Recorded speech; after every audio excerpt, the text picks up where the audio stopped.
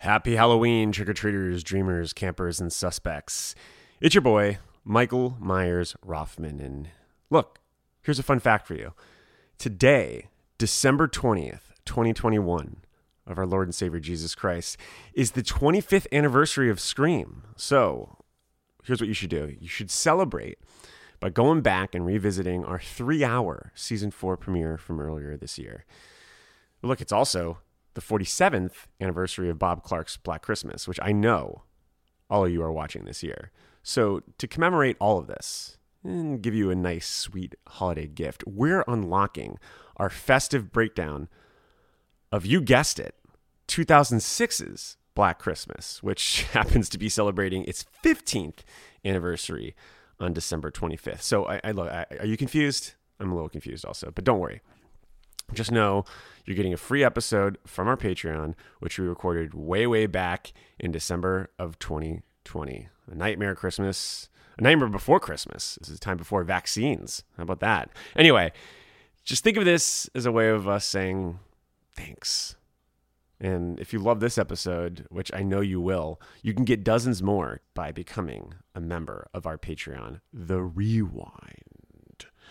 You can find a link in the description of this episode, or you can go and visit www.patreon.com/HalloweeniesPod and become a member yourself right now. I mean, you get so many episodes. I'm talking Nightbreed. I'm talking Manhunter. I am talking Saw.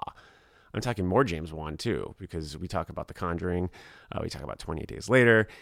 And that's all without mentioning the dozens, and I do mean, not dozens, over a dozen commentaries you can get on all your favorite movies, like Gremlins. You know, we love watching Gremlins this year. Who doesn't like having Gizmo under the tree or next to the menorah? Well, Hanukkah's over. But yeah, anyway, you get the point. Bottom line, we hope to see you there so we can give you, you know it, one more scare. Greetings and salutations. You've successfully arrived at the Bloody Disgusting Network. The passage of time will now bring you to something strange, unique, and idiosyncratic. Have a good time. Damn, son, look at all of these monsters. Come on, all of you monsters, out of here. Everyone, out of this room. Come, you, on the bed. Come on, out, take a hike. There we go.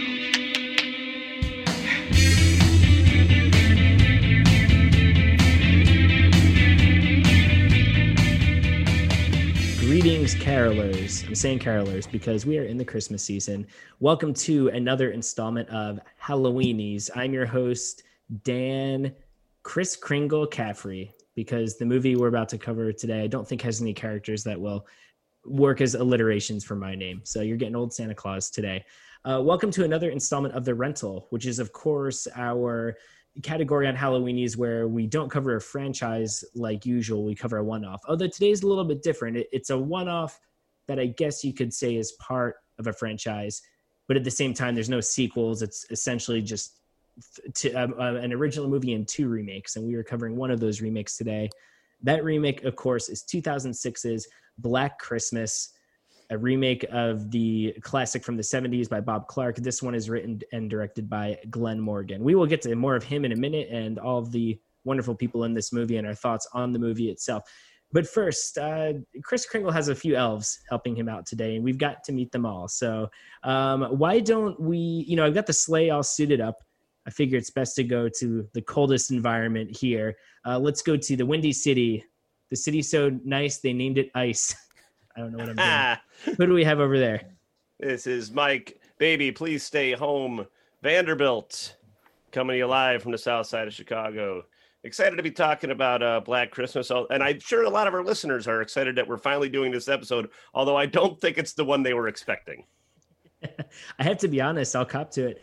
I thought we were doing both this and the 2019 remake today, which it could have been interesting. It would have been a much longer episode, but maybe we'll do that one in the future. Mike, what was your first experience seeing 2006's Black Christmas? Was this it, or did you see it when it came out? I've watched it twice now for the podcast. I had no desire to see it when it came out in 2006, as I was already, at that point, I guess,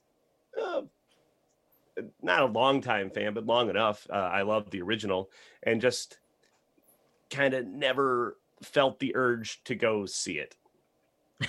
That's a good reason to not see a movie. Yeah, a lot of those. I skipped a lot of the remakes from the. I mean, this is not a Platinum Dunes entry, but it feels of the same ilk of the mid 2000s. Yeah, it's that era, that very distinct. It's almost become this nostalgic aesthetic, the way we talk about 70s horror movies now. I feel like we talk about early to mid 2000s horror movies. I think there was an article in, I want to say Vulture a little while back about this and the Texas Chainsaw Massacre and Friday the 13th and disturbing behavior. This whole like, what do they call it? Tank top horror. Although there's no tank top. I do love that. I think that is a very apropos description, but I think it does take like maybe being 5 to 10 years removed before you figure out what the aesthetic was. Totally. Yeah. And it almost feels accidental, but then again, I am starting to appreciate a lot of these movies now for how they look. And I spoiler alert, this movie was not as bad as I thought it was going to be. It actually had a lot of redeeming qualities about it, I thought. I don't know if everyone else feels that way, but we'll see in just a little bit. Okay, so Mike, the elf, sorry I'm making all elves. I don't know if that's an awful power trip on my play for getting to host this episode. We're in the sleigh. We have to go pick up our other Black Christmas scholars / elves to help us out with the journey tonight. We're going to go, I guess we're going west, so we'll go a little bit further west to a place that's maybe not quite as cold, but cold enough in the rainy land of Seattle. Who is in Seattle? Hello, this is Adrian Olivia Hussey's strange British accent, Clark. Nice. And yeah, I'm out here in the drippy, rainy Pacific Northwest and excited to talk Black Christmas. Yeah, thanks for being here. We always put out a call for guests to have on our rental episodes, and we get a lot of good responses all the time, but we wanted someone who really had familiarity with this series and just Black Christmas in general. What was your first experience with this movie? And then maybe you could also talk a little bit about your greater academic quest as related to the Black Christmas series that you were telling us about just a little while ago. Sure. Yeah. I actually have no recollection of when I first saw this film. I might have seen it in the theaters. I was in college in 2006, so there's a chance I just don't remember. It was all a blur. But I know I saw it, around when it came out, and then kind of forgot about it, really. As many of those remakes of the time just kind of blow past. Mm-hmm. But yeah, so I re-engaged with the film when Seattle International Film Festival asked me to teach a class on feminism in holiday horror, which I readily agreed to, and then went, oh no, is that a thing in holiday horror? There's a lot of, impaling naked women on antlers and these kinds of things, and I could do the mental gymnastics around a feminist interpretation of that, but really I just kept coming back to the Black Christmases and where they succeed and where they fail. So I created most of the class around those three films. So It's interesting that, so they came to you with that very specific topic. It wasn't like, they didn't go, oh, do you want to teach a class? And you said, oh, well, why don't I do it on feminism and holiday horror? They had that already locked and ready to go. A little bit of both. My friend Colleen O'Halloran runs that program, and so we're both huge horror fans. And so she knew when she wanted the class, and so she kind of had an idea of where it would go, but it was up to me to kind of build it out. So I could have gone in a different direction, but I really liked her initial idea. Yeah, I mean, Black Christmas is kind of the perfect series to... and also to the way it's evolved. The original is about women under attack from this killer in a sorority house. And which I guess all of those, that's the one thing all the movies have in common. And then with the third one that came out last year, they even from a marketing standpoint, it was two women who made it. I feel like it was an even more evolved take on the feminism from the first film. And I'm sure we'll touch a little bit on the original movie and the second remake today. I think it's inevitable, even as we're talking about this 2006 one. So thank you for being here. We're super excited to have you. Okay, so we're in the sleigh. We have one more elf to pick up. We got to go back east a little bit to Tennessee, in the mountains, with someone who's been talking a lot about Christmas movies on other podcasts and just in general. Who do we have in Tennessee? This is Jen, keeping it 1974 Adams, and I have really dove into the Black Christmas world this week. So really excited to talk about this one. This was the first time I'd watched it all the way through today, but we just finished our episode on the original for Psychoanalysis, and I just watched the 2019 remake for the first time last night. So I'm just like swimming in Black Christmas thoughts right now. So I'm really excited. And Adrian, your class sounds amazing, and I really want to take it. I know, I want to take it too. All right, so the sleigh is loaded up. We have all the glass unicorns and gouged out eyes to go and give the kids as we go on our macabre Christmas journey. We've touched on it a little bit already, but obviously, like you said, this is a remake of the 1974 original, which many people hailed as being sort of Halloween before it was Halloween. I've read a lot of takes where they feel like Halloween ripped off Black Christmas, just the idea of a cipher of a killer who's mysterious and ominous. We never find out who it is. The point of view shots, all that. I do think there's some stylistic similarities. I do not by any means think Halloween is a ripoff of Black Christmas. And I can also see why Halloween got famous quick. But I feel like the original Black Christmas was not seen in the same league as Halloween and The Exorcist and some of these 70s iconic horror movies until, I don't know, maybe the past 10, 15 years. So like growing up, it was more of to me, it seemed like a cult movie almost. It was hard to find. Like it wasn't available readily on home video because I did not see the original till I was about 20 or 21. So that's about 2000, 2001. And it was simply because the Hollywood Video by my house happened to have it on the shelf. And me and the young lady I was hanging out rented it and both like immediately fell for it. And we're disappointed that it took us so long to see it because it was a hit or a relatively big hit in Canada in 1974, and then Warner Brothers bought it to the States in 75 and put a big marketing campaign behind it. They had people dressed in Santa Claus suits on the beaches in LA handing out it's going to be a Black Christmas pins, and there's a really great press book that you can track down online. It kind of showcases all the marketing that they put into it.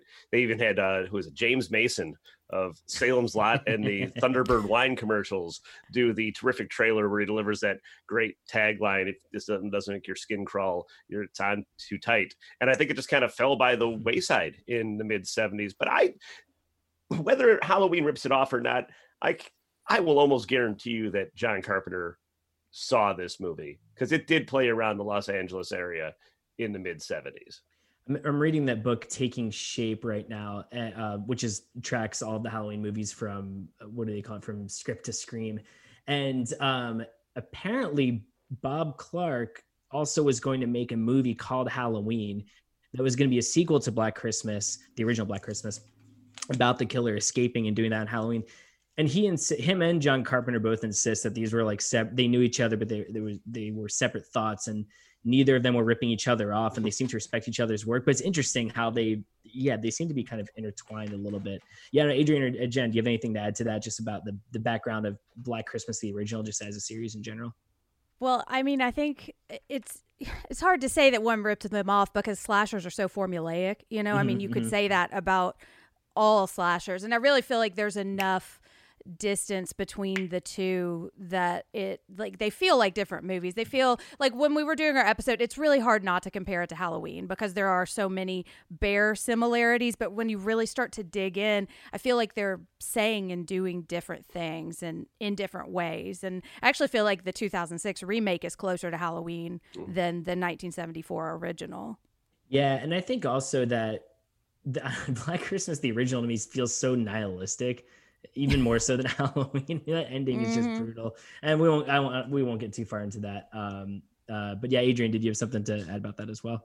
I just think that maybe the similarity comes from what I assume is the source material for both. What's his name? Roy Moore, the writer of Black Christmas. It's claimed that he was inspired by the folk tale of the babysitter and the man upstairs, which is not surprising. It's literally the plot, the call is coming from inside the house. And I don't know that Carpenter was inspired in the same way or with the same material, but it's really close. So I think that's where it really comes from. And POV shots is really all I see as a similarity. Yeah, and they're really both trying to rip off Psycho, right? I mean, that's the thing. They both do. Yeah. They are both very indebted to Hitchcock. I mean, I guess any horror movie is in its way. So yeah, I mean, it's similar to y'all. I was actually working at Blockbuster when I first saw the original Black Christmas, and it kept saying we had it in the store in the system, but I could not find it in the horror section. And then finally one day I was stocking the shelves and I realized someone had put it in sci-fi for some reason. I have no idea why. So yeah, I was finally able to see it, and yeah, same thing. I fell in love with it right away. I know it's weird, right? I remember the box was like black and white and very, I don't know, maybe it looked spacey to them. Like it didn't really, the box wasn't very Christmassy, so maybe someone. Oh, you're talking. It's the one where it's just Olivia Hussey's face against a black background. Yeah, and it's kind of blurry, so maybe they thought it was science fiction. That's the one DVD copy I have features that artwork. I think that's the one. I think that's the only one they had for a little bit. Now there's different editions of it and all that, but yeah, I think for a while that was the only DVD. Very bare bones. Doesn't even have subtitles and features one interview with John Saxon. Yeah, exactly. The great John Saxon. I mean, if you're going to interview somebody, make it John Saxon. If you're going to have one on that disc, right? Yeah. Yeah. No, I mean, he went on to have them. I mean, Olivia Hussey obviously had a great career, but yeah, as far as in the horror world, I think that John Saxon is the GOAT of that movie. Cool. So that's a little bit of context just about the original. And once again, we were of course talking about this 2006 film. So let's go into a little bit of the behind the scenes, maybe some what led it to production, the filmmaker's background, all that good stuff, in a section we like to call Back of the Box.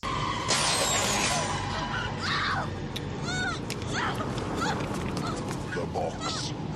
You opened it. We came. It's just a puzzle box! Oh no. It is a means to summon us. Who are you? Welcome to Back of the Box, which I wanted to call Jack in the Box or Charlie in the Box because it's Christmas time. So this is where we talk a little bit about what led to the film, filmmakers behind the scenes, all of the juicy inside stories you would want to know. So obviously this is a remake. It's, I think, characterized as a loose remake because it essentially takes the central story of the original, but then has a lot more exposition and background, a lot, especially for this movie. One of the defining hallmarks of the original is we never find out who the killer is. We think it's probably the boyfriend the whole time. And then, as we said in the last section, in the very end of the movie, we see that the killer is still inside the house. This time around, it is almost a bit of an origin story for who the killer or killers are in Black Christmas. And it was written and directed by Glenn Morgan, who did the Willard remake just a few years before. Is anyone, I actually really love the Willard remake. Is anyone a fan of that? I haven't seen that. No one's seen it? Mike, have you seen it? You've seen it, Yeah, right? it's I always one remake I actually did see from that era. Yeah. And Glenn Morgan, here's what I'll say about this. When this film came out, Morgan's got a wild career. Well, not wild, but it's interesting when you look at it. The X-Files movies and he got his start writing. He co-wrote The Boys Next Door with his buddy James. Is it James Wong?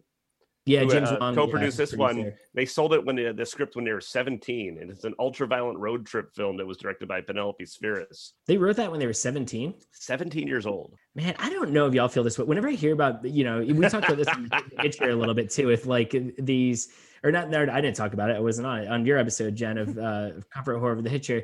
These filmmakers who like sell scripts when they're 18, 19, and you always hear about the script sucked, but then they did some stuff to make it really good. Mm-hmm. Like, who are these 17-year-olds who are getting movie deals? Who would even give a movie deal to a 17-year-old? I always assume that it's California people that have family in the business. Mm-hmm. And you just don't know that part of the story. That's not in the trivia section of Internet Movie Database. Yeah. Yeah, exactly. And so Glenn Morgan, handled writing and directing duties on this. And once again, I actually don't know what any of you think about this movie so far, just as far as quality goes. I will say, I think the criticism that gets leveled at most remakes is that, okay, they're just treading original ground. I mean, the Friday the 13th from 2009 is literally the greatest hits of the Friday the 13th series. You have things like Funny Games are just shot for shot. I mean, that's the same director, but I will say something I will give this movie credit for. It definitely does do its own thing. I mean, it kind of does exactly the opposite of what the original Black Christmas did. Glenn Morgan talked about really wanting to explain the killer and elaborate on him. I think at the behest of the Weinsteins, actually, who produced it. They wanted more information. Does that make it scarier? I don't know. We'll see when we talk about it. But I think that's the huge difference in this film is that from the beginning, we know there's a killer, Billy Lentz, and he is in a mental institution. We see him escape. And not the entire movie, but a lot of the rest of the movie is doing these flashbacks to how he became the way he is. And you eventually find out there's another killer in his sister Agnes and all that. So I do think it's a bit of an interesting take on the movie, whether or not people actually like it. And he based a lot of Billy's misdeeds upon Edmund Kemper, a serial killer, like a really awful serial killer. Did you all know who that was before this? That was my first time hearing of that guy. Yeah, he's in Mindhunter, the first season, I think. Oh, is he? He's not. He's portrayed in Mindhunter. he's playing himself. Yeah. He did read a bunch of audiobooks, I think, though. I was reading about that. Yeah. Like, he's a model prisoner, I guess. He killed his grandparents. They deemed that he was fine and got out, and then killed his mom and a bunch of other people, and then went back. And apparently he's supposedly one of the most articulate and smartest serial killers, and has actually contributed a lot of research to how a serial killer mind works in prison. I haven't watched Mindhunter, but that's the killer they're trying to catch in the first season. No, he's like the Hannibal Lecter in the first season. Like they interview him, and he's fascinating. The actor who plays him, I can't remember his name, but it is great. Yeah, they're not catching him. There's a lot of serial killers in that show. So yeah. It's like, the Hall of Fame of serial killers. But League of Extraordinary Serial Killers. The League of Extraordinary Creeps. But yeah, so Glenn Morgan found a lot of inspiration in that. And it is funny because, something I feel about Billy in this movie, I'm like, oh man, they're just layering on tragedy after tragedy between the jaundice and the incest, the cannibal. I'm like, they're really going all out with all these serial killer trips. But then you read about a guy like Edmund Kemper and a lot of other serial killers, and you are like, some people do have lives that are this messed up. And once again, do I want to watch a movie about it? I don't know. Well, we shall wait and see. But yeah, Morgan had what he did. He did a bunch of television, which we always talk about on Halloweenies. He wrote for Wise Guy with Ken Wall, The Commish, Space Above and Beyond, and X-Files and Millennium, and the latest iteration of Twilight Zone. But my favorite bit of trivia about him was he did an uncredited rewrite on the heavy metal horror favorite Trick or Treat, which features Gene Simmons and Ozzy Osbourne, from director Charles Martin Smith, who most fans will remember as Toad from American Graffiti. Wow. I have still never seen that Trick or Treat. For many years, whenever I wanted to watch the Trick or Treat, like the Michael Dougherty one that everyone loves, yes, I would look for it, but the other one was always streaming, and I would always click on it. Like, God damn it, yeah. Trick or Treat. Yeah, have you? Yeah, which one is Trick or Treat? So there's Trick or Treats, which is from the late 70s, early 80s, and it's kind of just a forgettable horror flick. Trick or Treat, which is I think it's Trick or Treat, which is the heavy metal horror one, and then there's Trick or Treat, which is the Michael Dougherty one. That's the pirate one.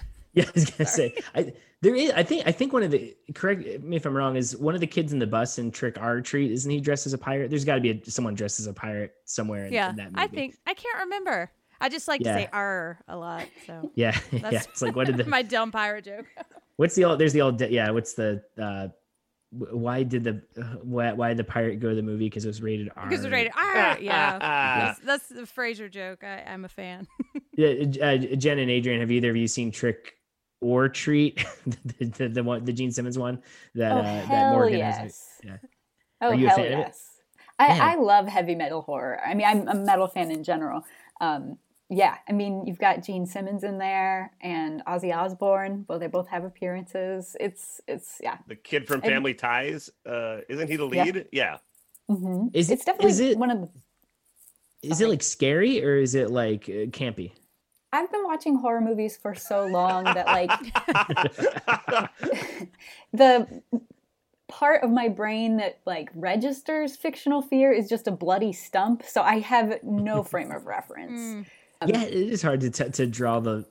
I was reading a summary of the original Black Christmas, and it was in like a reputable. What was it? It was some kind of Christmas roundup thing, and like a legit magazine. And it was saying, "Oh, this campy 1974 classic," and I'm like, I don't think the originals campy at all, but maybe maybe I've watched too much horror. Here's a weird thing. Well, here's a weird thing about I think when it comes to like age and what you grew up with. Somebody might be writing the article thinks the 1974 Black Christmas is campy because there's bell bottoms in it, whereas somebody who was 10 in 2006 and caught this the 2006 Black Xmas on cable, caught like one of those scenes, and it terrified them. And now that's the scariest movie they've ever seen. Just because they saw it when they were 10. Well, and the thing about Black Christmas, the original, that I didn't really love it the first couple of times I watched it because I wasn't really paying attention. And so there's like these broad performances from like Margot Kidder, and like there are kind of these silly like townspeople that show up. Like there are definitely camp elements, but I think it's a lot of like just 70s things, like you were saying. There's bell bottoms and a crazy big jacket, but there's a lot of real nuance and like depth into that movie that you're not going to catch if you're not really focused on what's going on. And the 70s pacing we're just not used to it anymore. So if you're not looking for it, I think you're going to miss a lot of the heart of that movie, which I certainly did on first watch. Totally. Well, I think the house mother too, and the older one who's a lot older, she's getting drunk and passing out. But at the same time, and that's funny to us, and I think it was a source of comedy somewhat, but we also forget in the 70s, that wasn't that uncommon. My parents talk about taking their senior trip to Disney World and like the teachers buying them beer, and it wasn't considered creepy at all. I mean, they're like, I think a lot of the sort of looseness and the latchkeyness of these older movies we think is way funnier and out of place than maybe it was in the 70s. On the subject of the house mother, the first one real quick, when we programmed this at the Music Box of Horrors last October, we did a thing where we gave clues so people could guess what movies it were, and I described this one as the scariest episode of The Facts of Life you've ever seen. That's I co-sign that. Not to mention, again, but the theme, the call is coming from inside the house, was a new idea then, and now it's like so ubiquitous. I can see how it would seem campy to someone who feels like that idea has been around forever. Yeah. We've seen it a million times. You'd never seen it before 1974. Which apparently, I mean, we get a version of this in the new one with the cell phone in the ceiling, but it's not the main driving force. It's not the big scare, right? Which was apparently some of the motivation behind Morgan and the producers putting two killers in the movie. Now, Morgan said later on in 2014 that he insists that wasn't his idea, that was the Weinsteins, that other people wanted because they wanted to make it not so familiar. But at the time, I mean, it's like any movie, right? Producers, directors, they're championing the movie at the times, and 10 years later when it doesn't do well, it's like, I didn't. everything that was bad wasn't my idea. Yeah, exactly. Which I don't, I mean, we're starting to get into a little bit of the opinion of the movie. I don't necessarily mind the two killers, and I don't know. It's so hard sometimes to evaluate these movies from the early 2000s I remember this movie just getting crucified in the press when it came out. I would catch glimpses of it on like HBO afterwards, but it just seemed like a grotesquerie version of the original, right? But I don't know, nowadays, because we've gotten so many same old remakes, I don't know if I'm maybe drawn to the two killers and some of the weirder, nastier elements of this movie just because they're different. But also just because it's different doesn't make it good necessarily. So I like you were saying before, Adrian, about not being able to determine what's camp and not. I do think sometimes with the horror movies, maybe I shouldn't cop to this on the horror analysis podcast, but I question my taste sometimes because I'm like, well, I don't know, like this was kind of cool and different and weird. So I like, but I'm like, well, I don't know, does that make it good or not? So, well, yeah, it's like, without getting into weeds on it, it's what we talked about when we were on break there for a minute, why I really dig the ending of the 2019 Black Christmas, because it goes so far off the rails from everything else that it did before, whether intentional or not. I dig it. Yeah, let's since we're kind of on background and we haven't gotten too far into the specifics of the new one yet, because I too also watched the 2019 one for the first time for this podcast just to have that context. And my opinion of that is that I had once again heard horrible things about that movie. I was really with it for the first two acts. Like I liked the politics of the movie. I thought they were implemented really well. I like the idea. Spoiler alert for anyone who hasn't seen that yet, turn off now or skip ahead a few minutes if you don't want to hear about 2019 Black Christmas. But I really like this idea that, okay, yeah, it's these women staying up to these toxic frat guys and yeah, they're the ones behind the masks. And I thought it was going to become this home invasion battle royale once you find out who's behind the killings.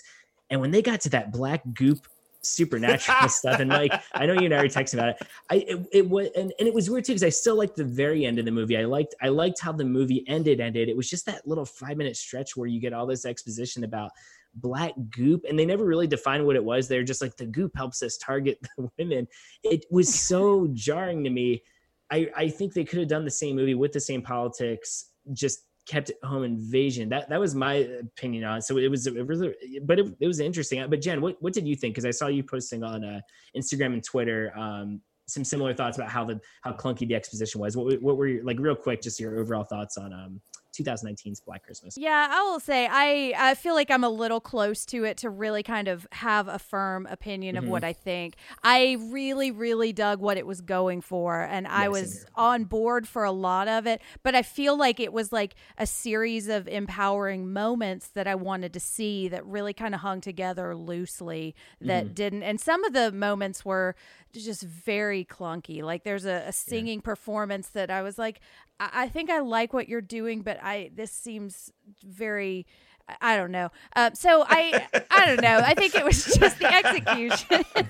But I will also say it was upsetting for me to watch too. Like it's some of the things it's doing very well intentionally, and I don't know. I feel like it's a post Me Too movie, really close to being post Me Too, and I just don't know if we've quite figured out how to tell that story yet. You know? It's kind of like, I mean, I guess United 93 aside, but even that was very raw, when it came out. But it's that same thing of like having, I feel like we didn't get a ton of good pop culture about 9/11 till almost 5 years or so removed from when it happened. And obviously with Me Too, I mean, that stuff's been going on for centuries, right? But we haven't been acknowledging it in pop culture quite so explicitly until the past, I mean, gosh, it's only been 3 years at this point. But Vanderbilt, you said you loved the pivot with the black. Well, as someone who grew up reading EC comics, it was which were always so heavy-handed and on the nose, and that led to me being a big fan of both of the Tales from the Hood movies, which approach social issues with kind of a gallows humor and attack the heavy message with some kind of wild ideas. And I really felt that Black Christmas 2019 fell in line with that, but again, would have been probably better had it been a 20 to 30 minute segment in a larger anthology. It didn't feel as like comprehensive as it could have been. And I don't know, there's something to be said in many ways for attacking something from such a raw standpoint, but are you going to have the just the better cinematic good taste and knowledge to not go full on? But I mean, I will say this about all three Black Christmases: they're very different. they make choices, very strong choices. Adrian, did you have anything you wanted to share about the 2019 Black Christmas? And once again, I'm sure it's not the last time it'll come out throughout this recording, but yeah. Yeah, I really enjoy it. And I think that I enjoyed it more when I did more research on it, because there are kind of three things that contextually made me a fan. And that's one, Sofia Takal and April Wolf had 9 months to go from nothing to a script. You might have said that. Wow. I had a lag for a moment. Yeah, so they had 9 months to create a full film. And that is really impressive, in my opinion. I don't think I could do that. They also specifically were making it for teenage women. So the MPAA is really, really strict, obviously. We all know that. And since the film actually was about sexual assault, they already were up against a losing battle for how much violence they could have in their film.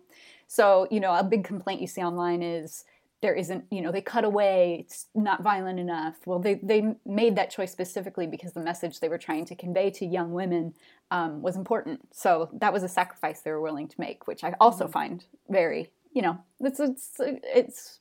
it's worthwhile to me, because it's just not a group that has traditionally had horror films made for them, although teen girls love horror. So yeah, and obviously, that Exorcist 3 reference is great. I was gonna the kill on the staircase, right? That at first I thought Psycho with Martin Balsam getting killed, but you're totally right. It's completely Exorcist 3 with that's such a good scare. That's like, yeah. Well, I think part of what I was watching last night, and I was thinking, I don't know what a satisfying ending for this would be, because we don't have satisfying endings that we're seeing to these stories anymore. And so I was really on board for a lot of the like raw pain of it. And then and then it goes off the rails, and I was kind of on board for that too, but it felt like it didn't quite mix, because I don't know what I would have wanted. I don't know what the justice is there, Yeah, totally. if they had been given I'm not sure why Blum felt the need to do this in 9 months, but I feel like if they'd been given 2 years, we would have seen something a little bit more refined. Maybe still crazy, but I think a little more had time.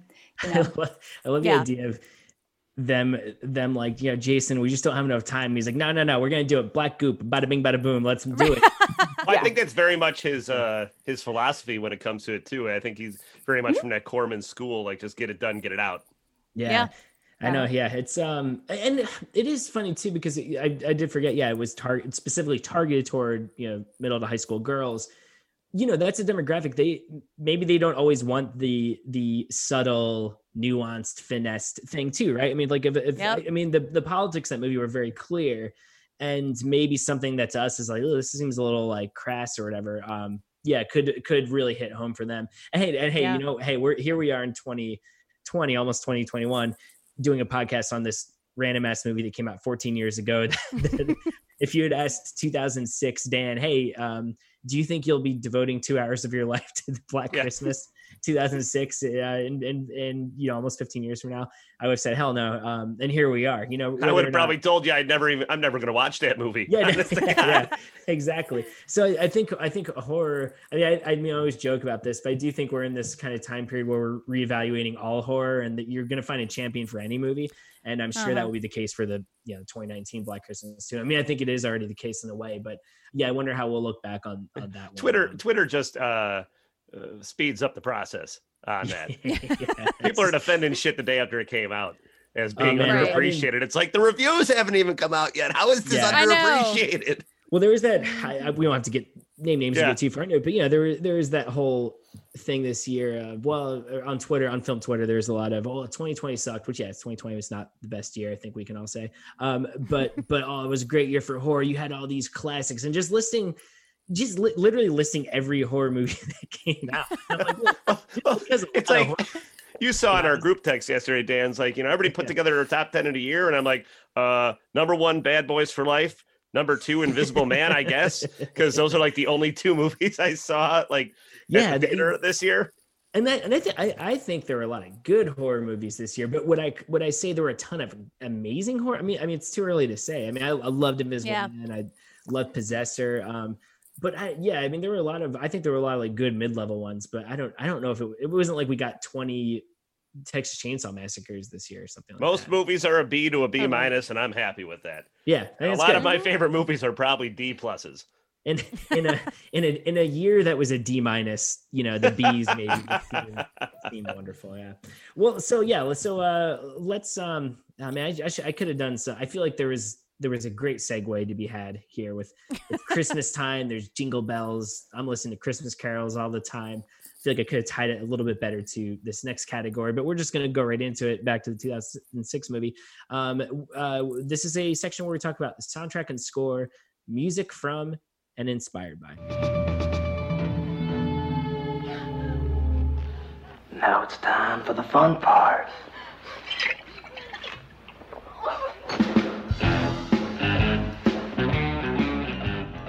All right, so in this section, we're obviously going to talk about the composer for Black Christmas, what the musical qualities are. You all may feel differently. I want to see what everyone's thoughts are. To be honest, I didn't really remember much of the score from this movie, although I did think it made very good use of Christmas music.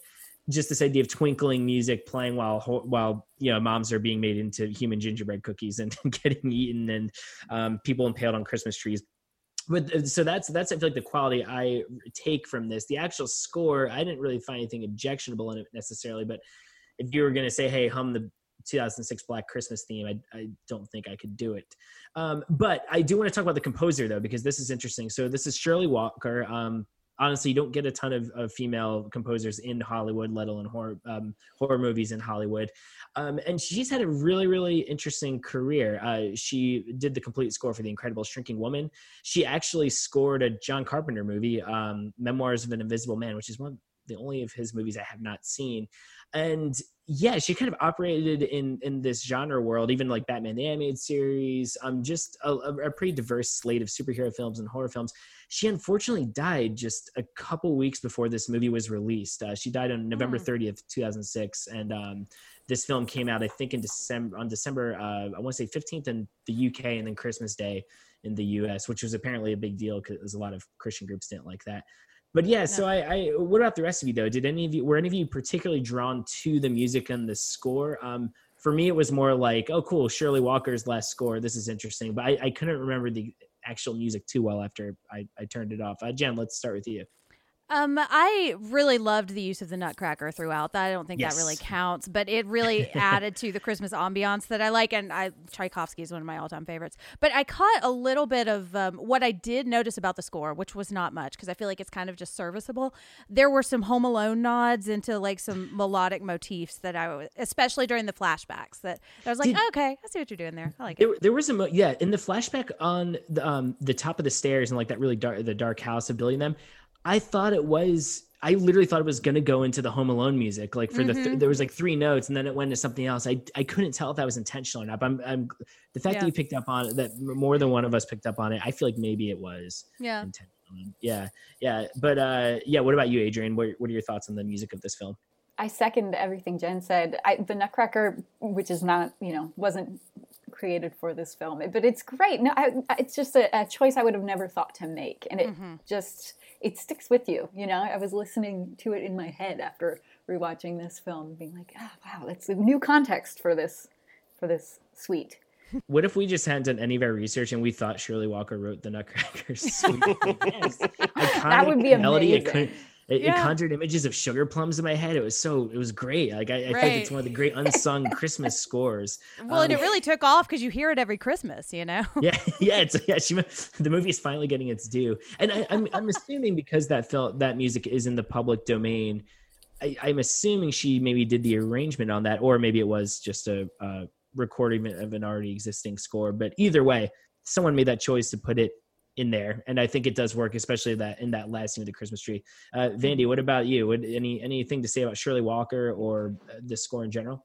First off, what a career to start with Apocalypse Now and end with 2006's Black Christmas. She did Apocalypse Now. I actually didn't know that. Yeah, wow. She has a musician. She played the synthesizer in Apocalypse Now. Oh, cool. But that's cool. She had some notable genre entries, as you said, contributing to Nightbreed, Cujo, a bunch of Charles Band Productions, who's one of my favorites, Dungeon Master, and so she was a musician a lot of the time then, for not as much doing her own score. Yeah, but apparently she was the go-to composer for Christmas movies because she worked on Ernest Saves Christmas, Scrooged, National Lampoon's Christmas Vacation, and she did she composed part of a tune called Carol of the Bells for the 1997 film Turbulence with Ray Liotta. I remember that video about Ray Liotta and Lauren Holly, right? Yeah. So I remember the video box very, very clearly. And then she did Edward Scissorhands, which is, Christmas-ish, Christmas adjacent.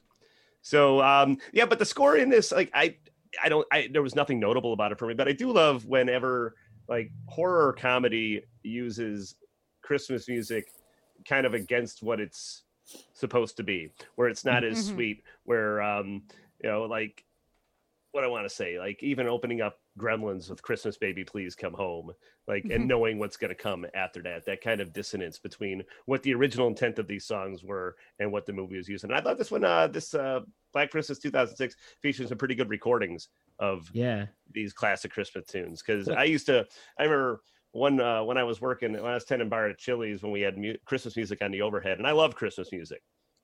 But it's almost like the playlist that they were using. It was like, hey, you know that Christmas song you love? Well, here's a horrible version of it.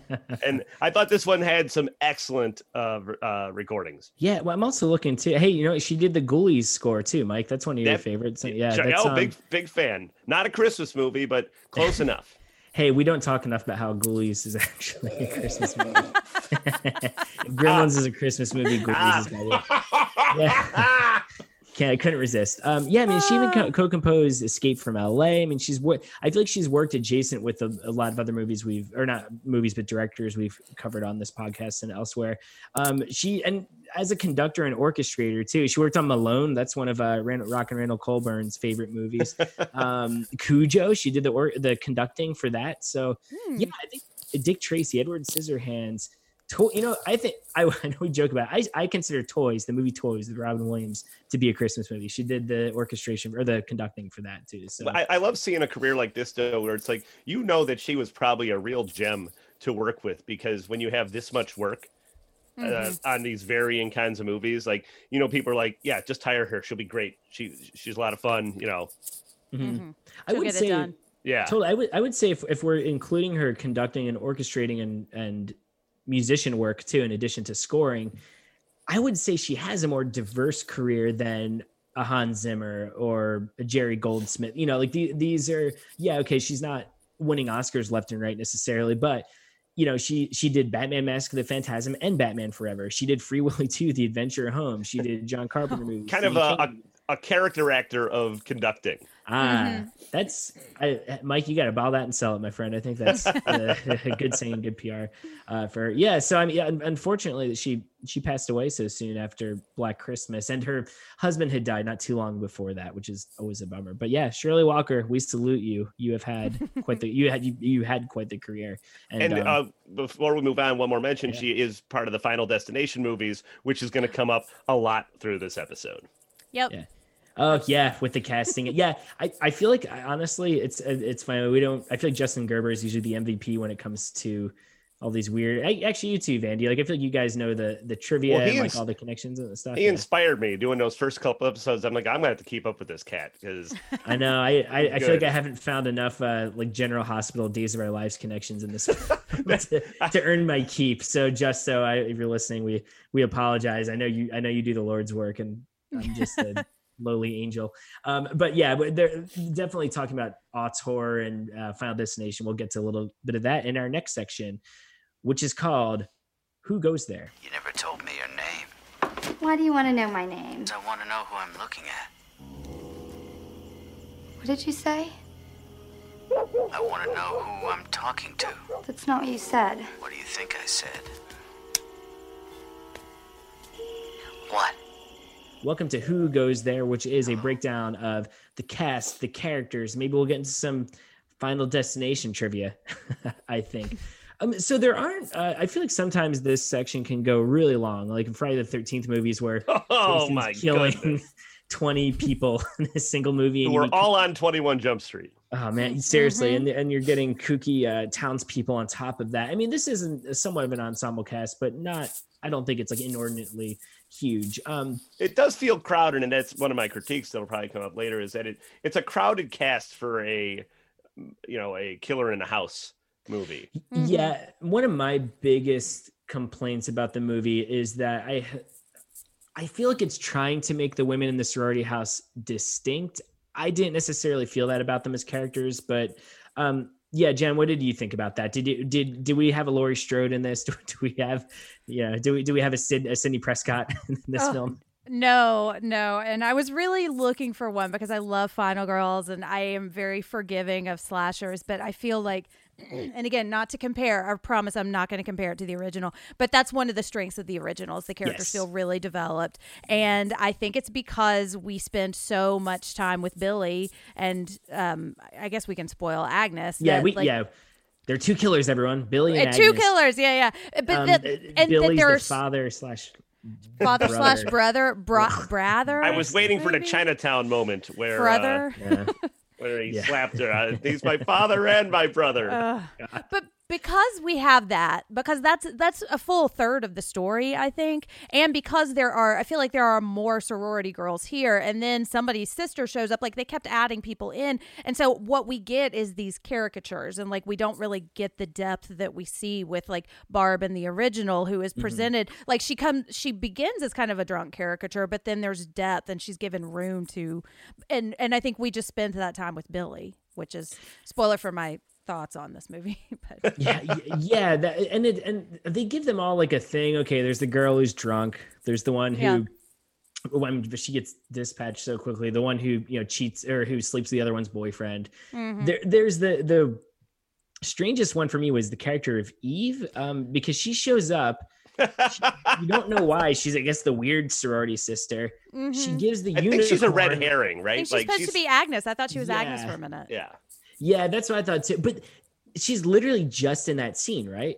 It's like the unicorn. She's kind of weird, and then she gets decapitated in a car. And it was like, you can't. I mean, I know sometimes you know what, you can do that. I think with henchmen in movies, and like The Crow and Die Hard and Cliffhanger. Okay, this is the guy who has knives. This is the guy who has this. But when they're the people being the heroes, the heroines, the good people being killed in this movie, and you want the audience to care about them, I think you have to give them a little bit more than just their thing. And you're right. The original Black Christmas, we spent so much time with them. You got Margot Kidder and Olivia Hussey, who are incredible too. And also, I mean, we get her to come back in this movie. The actor who played Phyllis in the original one is back in here too, and we'll talk about that in a little bit. I mean, I feel like she's weirdly a little bit better defined than some of them. But yeah, Adrian, what about you? Just, I guess, general thoughts on the sorority sisters in this. Do you gravitate to any of them? Did any of them jump out at you as being especially memorable?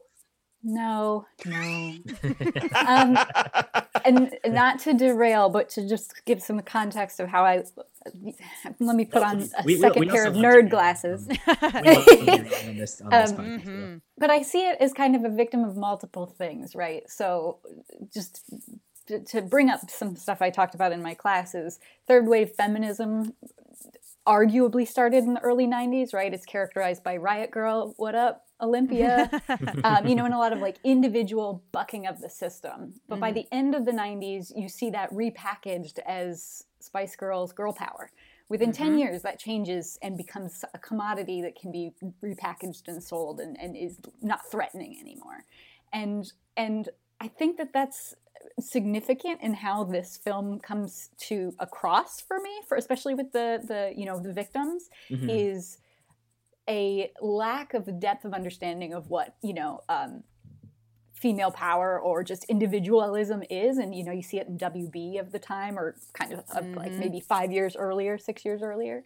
So yeah, you have the drunk one, you have these people who are characterized by their singular thing, but more importantly, you have them all kind of behaving as the same, strong, tough, I'm not a prissy girl, I curse and I have sex. And so you have this like complete reduction of womanhood, and then they all look exactly the same. They're all styled the same. They're all white. It's I'm glad you said this and not me, because that's what I'm here to do. That's what I'm here to do. And then just one other thing, because I think it's important too with the Agnes red herring switcheroo. We can come back to it, but I feel like something happened with the multiple red herrings going on in this film. They're all cut to almost nonsense, but we can talk about that later. Yeah, definitely. With like between the Santa we meet at the beginning and the escape, the boyfriend who comes over. Yeah, there are a lot of. It's weird. There are a lot of red herrings, despite the movie giving a ton of information early on too. But we'll talk about that. When we get to I would say when we get to Billy and Agnes, we'll get into some of our commentary around that. Yeah, Vanderbilt. I wanted to add two thoughts on the characters, because I think this movie could have been better had they cut the characters maybe in half, not literally in half, like half of the characters. And two, I just don't understand. And like, to your point, Adrian, like, I just don't want to watch a room of women be bitchy to each other. Yep. And that seems to be like the big crux of this. And it's kind of it's very disappointing when you look at it compared to the original Black Christmas and even the 2019 one, which maybe makes their friendships a little too, sweet and hunky-dory at times, but that it's more complicated than that.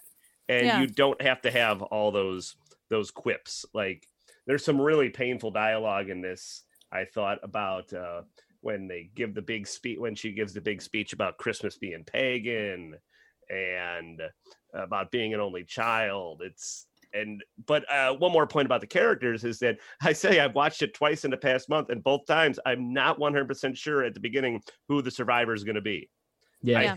I forgot. Like the first time I didn't know about it. The second time I watched it, I had completely forgotten who was going to be the final girl. Yeah, and it's interesting too because I think if they were going to really get specific and lean into the tension of, okay, it's these women who have to survive together, but they all hate each other, right? That could, if they were really going into that, that could be cool, like a You're Next sort of thing. Right. I mean, part of what works really well about You're Next is that it's this intensely dysfunctional family. But once again, it's about specifics. They establish before everything goes south. They really establish why people don't like each other, what the rivalries are, how they're distinct, rather than just like, all right, this girl's weird. This one slept with my boyfriend. This one's a drunk. That's it, you know. Yeah. I'm convinced most horror screenwriters never had friends. Yeah, because they can never write friends in a script. Well, and writing female friends is like, it's a male screenwriter. And I'm not saying that men cannot write women well. I'm just saying, like, let a woman read your script, because we see like a variance of things that women can be. And it isn't like a development compared to some earlier slashers where like women were just like weak or strong. But the problem is they're all one thing, and women can be the drunk girl or the mean girl, and she can also have a dad that's in NASCAR or something, and she can be scared. And like, we can be all of these things at the same time. And I feel like the original lets them do that. Like Margot and Claire get in a fight, Barb and Claire get in a fight at the beginning. I was listening to Margot too. Yeah. Right. But they like give them time to like show that there are different sides to Barb and that she feels guilty about that. And I feel like here it's just the fight and it's just the one thing. It subverts the expectations in the original one, and even in the 2019 one at times, I think. Yeah. I think Barb's Margot, you know, she is such Margot Kidder was playing herself in that, right? Come on. I think honestly I think she was a bit, and I love her that character and once again, and I know we're comparing a lot right now, but I think it's okay. They have the same. It's hard not to. Look, yeah, I know. I guess this one's Black Xmas. Here, no, we'll talk about this real quick right now, because I understand IP and I understand slapping the Black Christmas name on it to sell tickets, but when you do that, you are opening up.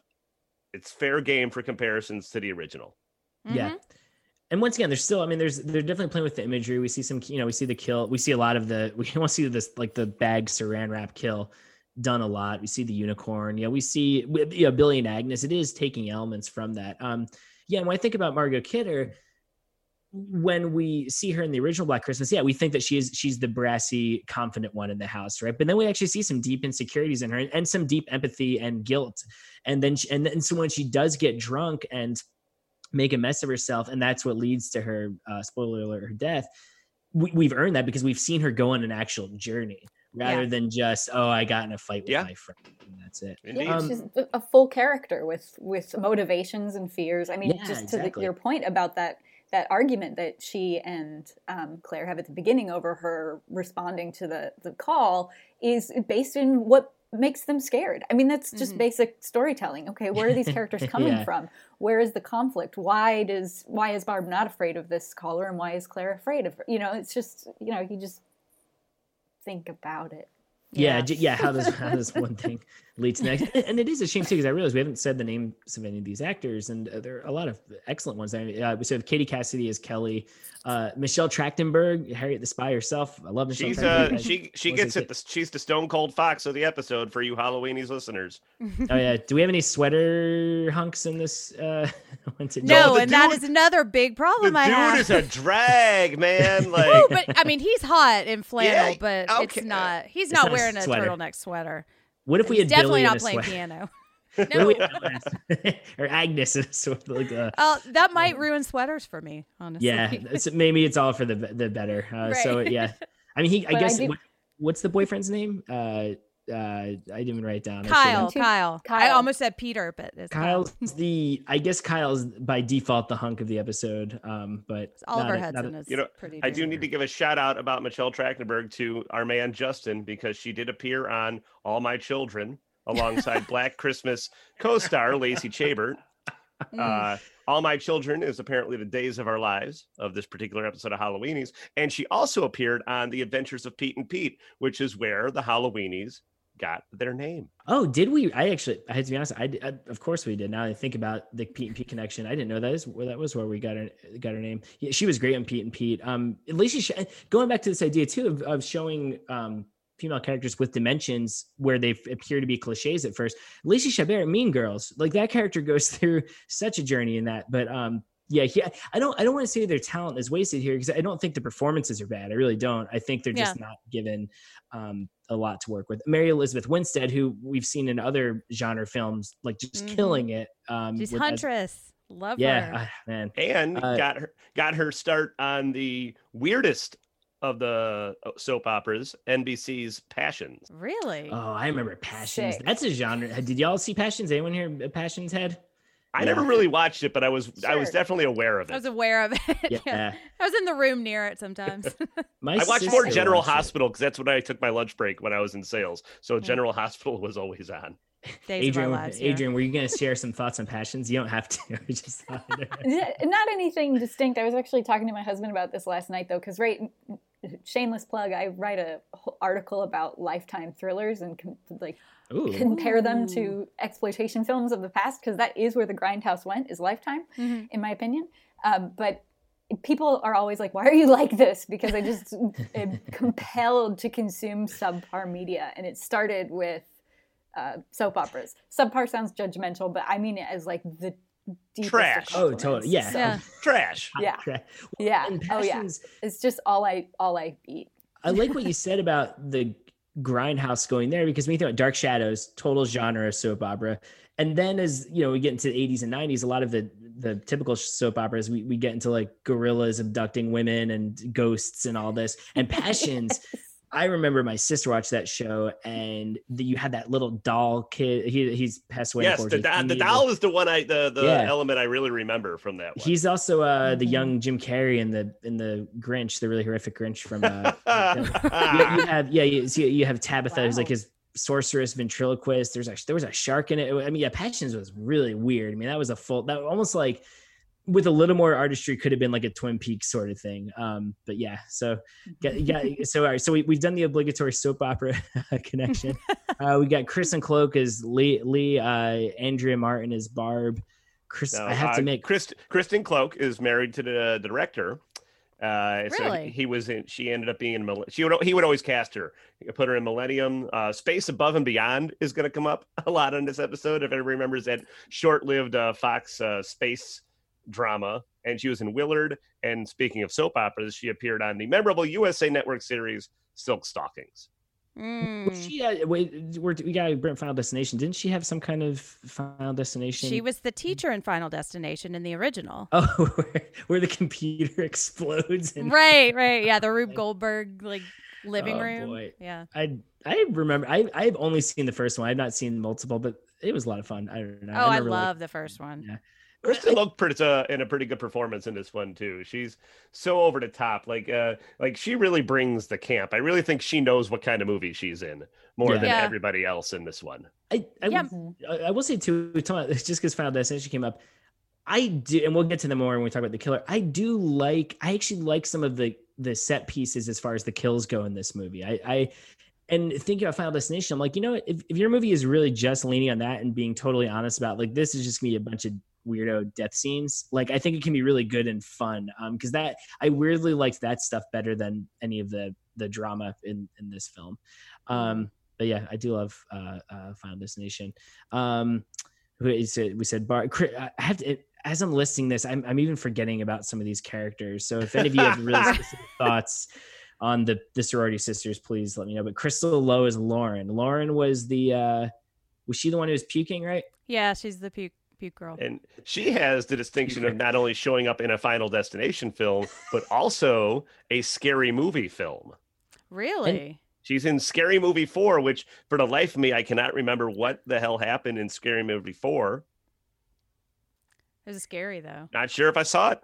She's got some genre cred because she appeared in Larry Cohen's Masters of Horror episode, Pick Me Up. She's in Final Destination 3.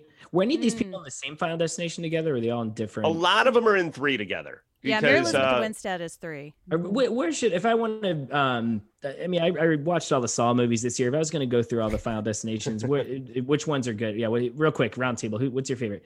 Adrian says 3. I love 3. 3. I don't know why. I just love 1 it. and 2. I had to leave the room for 3 in the very beginning because it made me so tense. So I guess that's a strength. It's good. Is 3 just like the deaths or it's like Saw? Is it like the Saw? It's a roller coaster, and it's just like There's really not a bad one in the franchise, I don't think. You know? I mean, if you adhere to the gimmick, like you said, the Rube Goldberg's thing. I mean, once again, that's an aesthetic in itself. If you really stick to that, I mean, that's why I like the Saw movies too. And Mike, do you have a favorite Final Destination? I'm learning right about now that I did not see any horror movie that was released between 2000 and 2009's Friday the 13th. I think that's a big dead spot for me because I did not see any of the Final Destination films. So this Black Christmas, the tank top horror, you kind of missed a lot of that era, right? I did, because I was such like, and we've talked about it ad nauseum on the Halloweenies podcast, how I was so into horror at such a young age that I'm kind of just ingrained into certain aesthetics. I like the stuff from the 70s and the 80s and the early 90s. And then by the 2000s, I was 21. I was out drinking. I probably just missed all this. And none of it it all just looked like teeny bopper stuff to me. So it just didn't appeal to me in my 20s. I mean, that's my jam. Like 90s horror is like, I love it, which is why I love Final Destination so much, even though I think it was 2000, but it's really indebted to those 90s. Oh yeah. I think it came out in 2000, but it's like those first 2 years of any decade feel more like the last decade. Yeah. Mm-hmm. Yeah. And once again, I feel like horror is always going to be a retrospective genre in its way. I mean, there are the good ones that come out in the moment. Right now, we're seeing a lot of this indie horror and A24, Neon, Amazon horror movies coming out that are great, that are getting a lot of acclaim in the moment. It's hard to keep up with it. It's hard to keep up with it though, because it seems like everything is just critically praised. As you said earlier in the episode, everything's a classic, everything's an A. Well, how do I figure out which one to watch? What's going to be the classic, How do I have to, do I have to go through all these? And, a lot of the time it's not an A. Right. Exactly. But I think we can all agree Black Christmas 2006 is an A. Get the fuck out of here.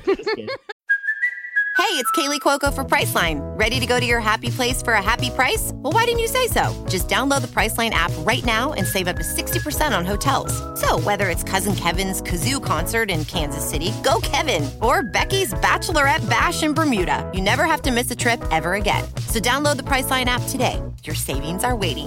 Go to your happy place for a happy price. Go to your happy price, Priceline. Let's talk real quick. I think so we talked about Eve, who is a red herring, the weirdo sorority sister, who I actually did want to see more of. I was like, she seems pretty interesting. We have Kyle, who we mentioned. So we have Mrs. Mack, who's the older house mother, who was played by Andrew Martin, who played Phyllis in the original film, who I love as a character. I remember being shocked when I first saw Black Christmas to see an Andrea Martin in it, because I knew her from SCTV. Oh, she on SCTV with like Eugene Levy and Rick Moranis. Oh yeah, she started on SCTV in '76, and then her big other horror, I guess, film would have been, it's more of a horror comedy, was Ivan Reitman's Cannibal Girls with Eugene Levy, which came out in 72 or 73.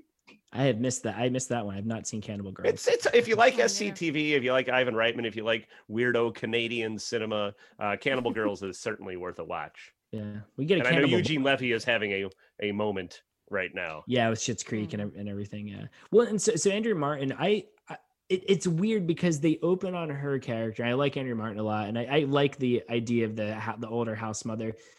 But we open on her, and I think this goes to what you were saying, Adrian, about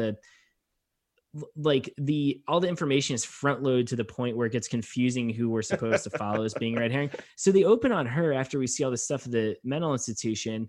And she's just like telling this crazy ass story and getting really obsessed about giving a present to Billy. So I thought right from the go, I'm like, oh, this is either the mom or the sister, and we just don't know. Jen, what did you feel? Like, for you, was that a red herring? And if so, is that a satisfying red herring, or was it just like, what the hell is going on here in the beginning?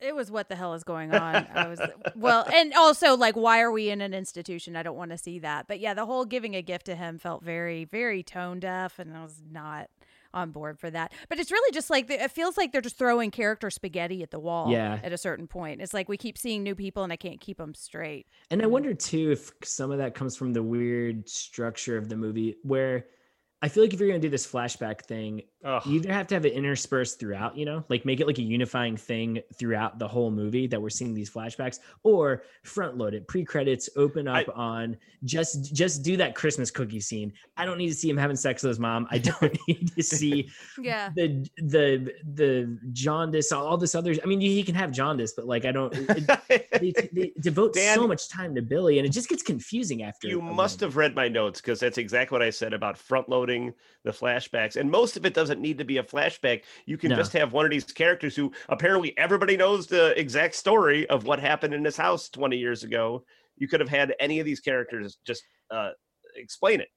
If it opens with her from in the house just going, oh yeah, well, no, we have to honor the ghost or whatever, and if they're like, oh, didn't he make Christmas cookies out of his mom? And you can even show the flashback with that voiceover, but we really do get and once again, it's not even like I'm like so grossed out by those scenes. It more just makes the movie feel, I don't know where I'm supposed to be. Where am I right now? Yeah.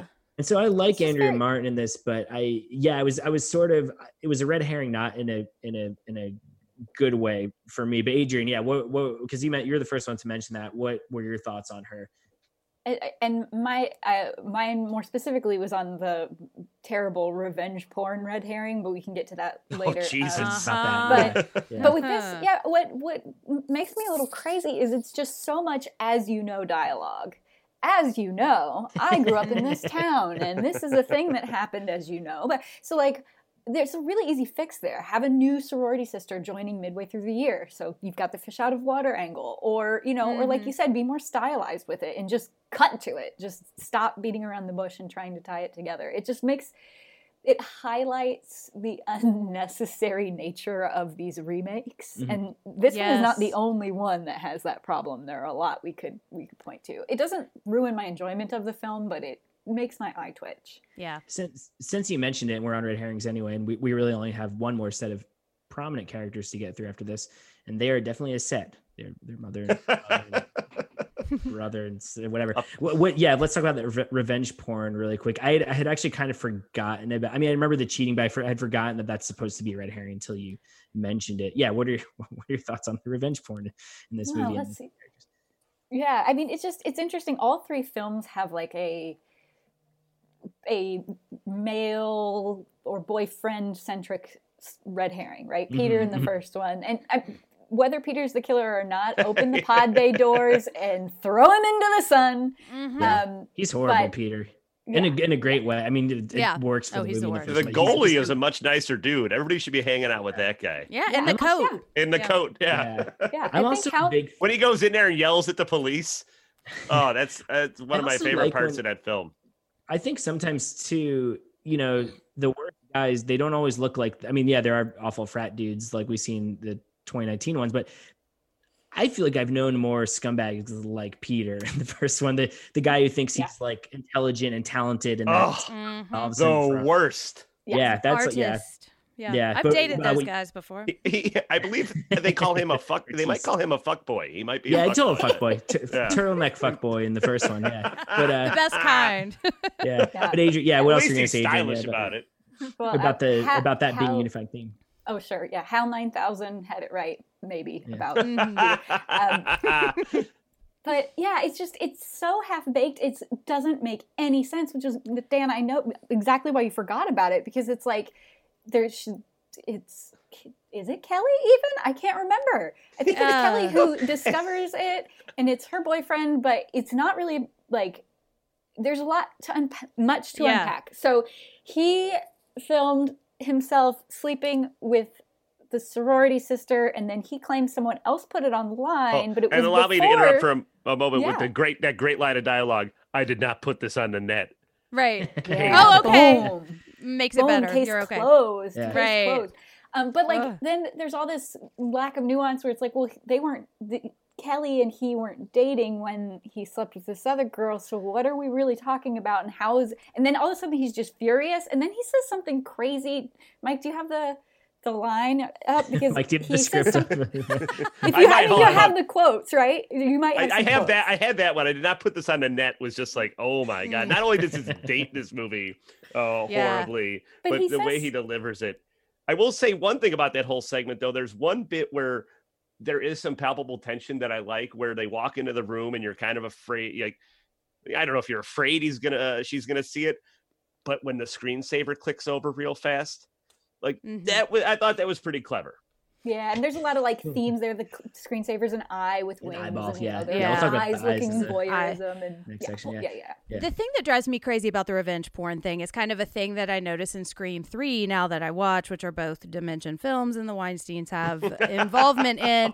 And there's like we said, and I mean, not to go too deep into it, but it's like, yeah. Yeah, so we set up this premise that is a terrible thing of toxic masculinity, and then we have a character get excused for it. Like we have him, he's let off the hook because he wasn't the one who put it on. We won't even date, or like we weren't even dating at the time. And so there's the element of erasing all of the tension there. And it almost feels like they ran the script past him and they were like, hold on, we gotta cut this tension because I mean, I'm not going to speculate. Why are you making this guy out to be the villain? He's he's clearly just a harmless the hero. young man out to have some fun. I don't see what the problem with him is. I always forget that the Dimension was like it's like a subsidiary, I guess, of the Weinstein Company, right? And it sucks because I love so many Dimension films. And Me too. I think we can. I love so many Miramax films. I know, and I think we can still enjoy them, but it is just this like, man, we really did touch. We truly live in the age, and calling Harvey Weinstein an artist is a stretch, but we truly live in the golden age of separating the art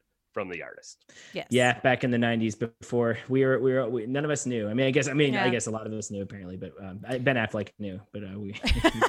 Well, and it's notable because we've got bookends by the 2019 version and the 74 version where you've got these terrible men doing these things who are not let off the hook and are very much presented as the villain. And then we've got this one in the middle who is, I guess, the hero and maybe the tragic death. Like she's very upset when he dies in the attic. And, you know, it's that's it's where he like dies. Yeah. I couldn't even remember it for a minute. It's because the bag's over the head, you know. There's a lot of bags in this one too. Because the first one is just the one bag, but you get a lot of them here. A little bag goes a long way. Yeah, we will talk about that when we talk about effects. I got some thoughts on that too. The revenge porn thing, I don't know if this makes me a horrible person. I have to be honest. The two women, to your point before about them, I couldn't tell if the woman in the beginning was watching a sex tape of herself or her friend. Right. I really couldn't. And I was like, oh, is she just getting off on watching a sex tape of her and boyfriend? Look at me go, man. I was good that day. But her expression is just deadpan. So I was like, wait, what is this? And we don't know the characters at all yet at that point, really. And because they all look the same, it really did. I think that was to the movie's detriment. Yeah. All right. We're at the two most important characters, and I think we can fold the mom and the stepmom in this if we want to. Let's just do that. Billy and Agnes. So once again, I think the movie's boldest choice is actually revealing who the killer, or in this case, killers are from the first film. I mean, I don't think the movie's going, oh yeah, this is who was doing it in the first film, but it takes these phone calls from the first movie, which were just gibberish made up by Bob Clark on the phone, which I think is why it's so scary. Just these characters of Billy and Agnes. To the Halloweenies, or not Halloweenies, the original Halloween. It's their gibberish that scares me. What Nurse Marion says. The pig noises, the kind of garbled thing, and what Glenn Morgan did for this was take the names Billy and Agnes, which get mentioned in the first film, once again for no real reason. It's just what they came up with, and gives them a whole backstory. And what a backstory. Just to recap for you listeners, Billy was born with jaundice, abusive mother who tries to have sex with her lover, and goes upstairs and has sex with her kid Billy instead, then gives birth to Agnes, who is Billy's daughter / sister. Billy gets abused, becomes a killer. Agnes apparently joins in with him. Billy gouges out her eye. Billy takes Christmas cookie cutouts after he bludgeons his mom with a rolling pin, makes human flesh Christmas cookies, eats them, get arrested, then kills a bunch of people. That's who they are. I guess my big question for you all. Slow clap. Well done. A walnut shell for a nutcracker. Excuse me, could you repeat that for me? Yeah. My big question for the three of you is, in the movie On Its Own Terms, this over-the-top grotesque remake, are the killers scary and effective in this movie? Jen, let's start with you. I do think that they are scary and effective. I have a lot of thoughts about them existing in this film at all, but I do think that they are scary. They are almost too scary. Like there's a garishness that is really off-putting to me, which is one of the big detractors. I do find them effective. I really hate the storyline though, because I mean, I hate to keep comparing it, but like the thing that I love about the original is that we don't find out who the killer is. So the killer is basically a stand-in for like the patriarchy or this fear that women live with every day, and or like intrusion on female spaces.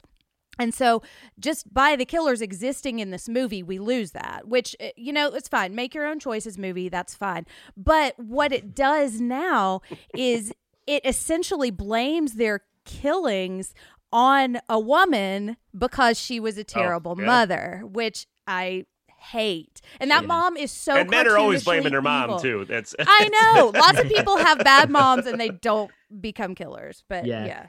And well, yeah, and I think you hit the nail on the head for me. And once again, I am not saying that there aren't horrific stories. I mean, we just talked about Edmund Kemper. There are people who do get abused to this degree and have to deal with this much hardship.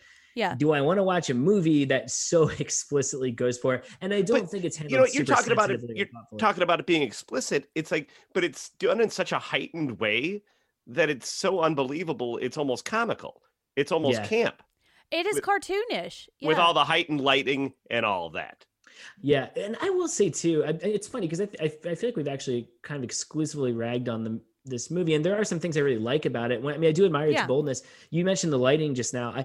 I do like the overall set design. I love how they use. I actually feel like this movie does lean on the tropes of Christmas in a much more macabre, interesting, amusing kind of way than the original Black Christmas does. Like when you see Billy at the end get impaled on a Christmas tree. You see cannibalistic gingerbread cookies. It's taking imagery. Both films would probably have done better with audiences, both Black Christmas 2019 and 2006, had they just been released as Silent Night, Deadly Night sequels, because I think they have more in common with those movies. Exactly. Than they do the Black Christmas films. And it's and so it's weird. It's like I don't even hate. I actually kind of like the gingerbread eye gouging flashback because it's just so over the top, and it does have style to it. It's lit well and all that. But once again, I think it's the way it's placed. It just it becomes a little muddled and confusing for me. But yeah, I don't know. But I think that's enough. That is such an extreme scene. I don't think we need to see Billy having sex with his mom. I don't think we need to see him getting made fun of as a little baby. I don't think we need to see all the rest of it that comes before that. And I agree. I think there are actually some effective scares in this movie. And I think him and Agnes are scary in that kind of garish Texas Chainsaw Massacre way. That maybe is a little bit at odds with the rest of the movie. Mike, what else were you going to say about Billy? Well, I was going to ask, like, is this, I mean, it's worth noting that this film makes all the same mistakes of another controversial remake from this era, Rob Zombie's Halloween, of trying to explain everything away. Now, the director, Glenn Morgan, I believe, has gone on record and said that he didn't want to do all that, and that was Harvey Weinstein's hand coming in. Okay. I like him just especially nowadays, now that we know what we do with the wine. She's like, no, that was Harvey. Like, right. Yeah, he did all that shit. But I think it's too campy to be scary, but it's not wild enough to be, you know, extreme high camp. I guess this has a camp quality to it. It's just not the kind of thing that I dig. Like you said about the set design, though, I did appreciate that, but nobody would ever decorate their house like that. And I know I'm all for suspending disbelief, and I don't think you have to have logic, especially in horror films at all times. But it just, none of it made sense to me. Yeah. Well, Adrian, what about you? What are your thoughts on Billy / Agnes? And are they scary? Do they belong in this movie? Are they scary maybe without the context of this movie? Yeah, just what are your thoughts? I mean, complete echoes of Jen and Mike with the shift from unknowable killer to tragic victim. That was like the vibe of that decade. You know, visually the like Sin City jaundice choice works for me. I thought about Sin City too. That yellow bastard. Yeah. And I feel like everything in my brain says don't say this, but I'm going to, It's a safe is that space, there yeah. are only two places where incest is inevitable, and it's Pornhub and horror movies, and I'm okay. I'm okay with it being in this film. I don't think they did it right. Like I love horror paperbacks. There are really effective uses of that in a lot of horror paperbacks. Pin, which was the movie Pin Plastic Nightmare. They made a movie. Wait, what That's is a good this? one. Wait, I'm always on the hunt for new recommendations. What was that Pin it's called? Yeah, the movie is called Pin Plastic Nightmare. The book is just called Pin. It's by Andrew Niederman, who is the ghostwriter for V.C. Andrews. V.C. Andrews. I didn't know V.C. Andrews had a ghostwriter. I think V.C. a lot of Andrews books. only wrote like 3 books, to tell you the truth. She did. Right. She passed Really? away. She had I believe it was cancer. She was a pretty ill woman by the time she started writing. Her books are the ones that always have like the mirror, and then you open the it's like the circle thing. Yeah. It's like a Yeah, fun yeah. Flowers layer in to the speak attic. in. Okay. Speaking of incest. and She's got flowers that's in the attic, right? and that's exactly why I brought it up. It's a very uncomfortable topic. I'm a masochist, so I love really uncomfortable topics. That is one that is really squicky, and if done right, it could really be an effective conversation starter. I agree with for that. horror I agree with fans. that. I'm with you on that. Well, and I think And the But it Pornhub. doesn't And work the here. It Pornhub. doesn't work here, though. It doesn't work No. here because it's so half baked. It makes no sense, and it doesn't honestly, matter. Yeah. It feels. I hope I don't get in trouble for this. You brought up Pornhub. The way she does it almost does feel a little Pornhub. It's just like, oh, well, my husband or my lover, or whatever, he's passed out. Who's next? Oh, hey, there. It could actually be genuinely disturbing if it was done. Actually, for real, I just watched all the Psycho movies. Psycho 4, which Four brings up a fairly lot solid. of that stuff. The incest in that movie is, it sounds weird to say, but it's done very organically. Like it actually shows what their relationship is like and the weird blurring of lines before the actual sex takes place in it. And then so when it does happen, it's almost more disturbing because it actually shows them being close at points, and it ties back to phobias that Norman and his mother have. And whereas in this, it's literally just like, this dude's passed out, I'm going to go up to the attic now and fuck my son. It's like, Jesus. And it like, comes off of a story where she hated him and didn't want to Yes. be around him. And exactly. So it just it's like, oh, another dick in the house. Here we go. exactly. So it kind of feels like the Pornhub of like Sorry. Or mother a- fucks her stepson or. Well, Adrian, Right. let's add Literatica to that list of places where it's effective. Yeah. There you go. Absolutely. I love how effectively I can torpedo my introduction to new people. No, we don't want to. Oh no, you've just opened up the gate. You're gonna find out all sorts of weird stuff about the Halloweenies now. Yay! A defining trait of Halloweenies and Losers Club. And if we're on psychoanalysis, we do it to that sometimes. So, is going on these kind of tangents a little bit and going. Oh, down yeah. Yeah, it's all in great fun, especially when it involves Literatica, V.C. Andrews, and Pornhub. Sweaters. And then sweater hunks for sure. Okay, cool. All right, so we talked about Billy and Agnes, and I agree too. I do think that even the way they're presented, not from like a human standpoint, but from that Texas Chainsaw Hills Have Eyes, redneck Rob Zombie porn kind of thing. Mm-hmm. Here's a good question to that though. Do Yeah. you find them tragic? Because I don't. Because it's so No. campy and so borderline comical. It's hard to even, find remorse or at least empathize with Billy. I think no, you go ahead. Yeah. Which I think is part of what the problem is when you base your fictional killer on a real life serial killer. Because Ed Kemper was actually, he was kept in the basement, not the attic. His mother claimed that he thought he was going to hurt his sisters. I don't know if there's any sort of incest in that story, but he was called the co-ed killer. Like, I think he's a sociopath. He's an insane killer. And it's hard to then create, it's a tricky thing to use as your source material, is how I take that. When especially too, and I haven't watched Mindhunter. I've literally read Ed Kemper's Wikipedia page. He, horrible as he is, he's a human. He has layers, right? There's pathos to it. There seems to be a lot written about him, why he did what he did, and the psychology behind that and everything. And we don't get any of that in this movie. Like you said, I think the Rob Zombie comparison is right on the money. And it's all think surface level. It's and I think a certain amount of that can go really far and does go really far in this movie. But yeah, we get so much of it, and it's in a very weird order that it's confusing.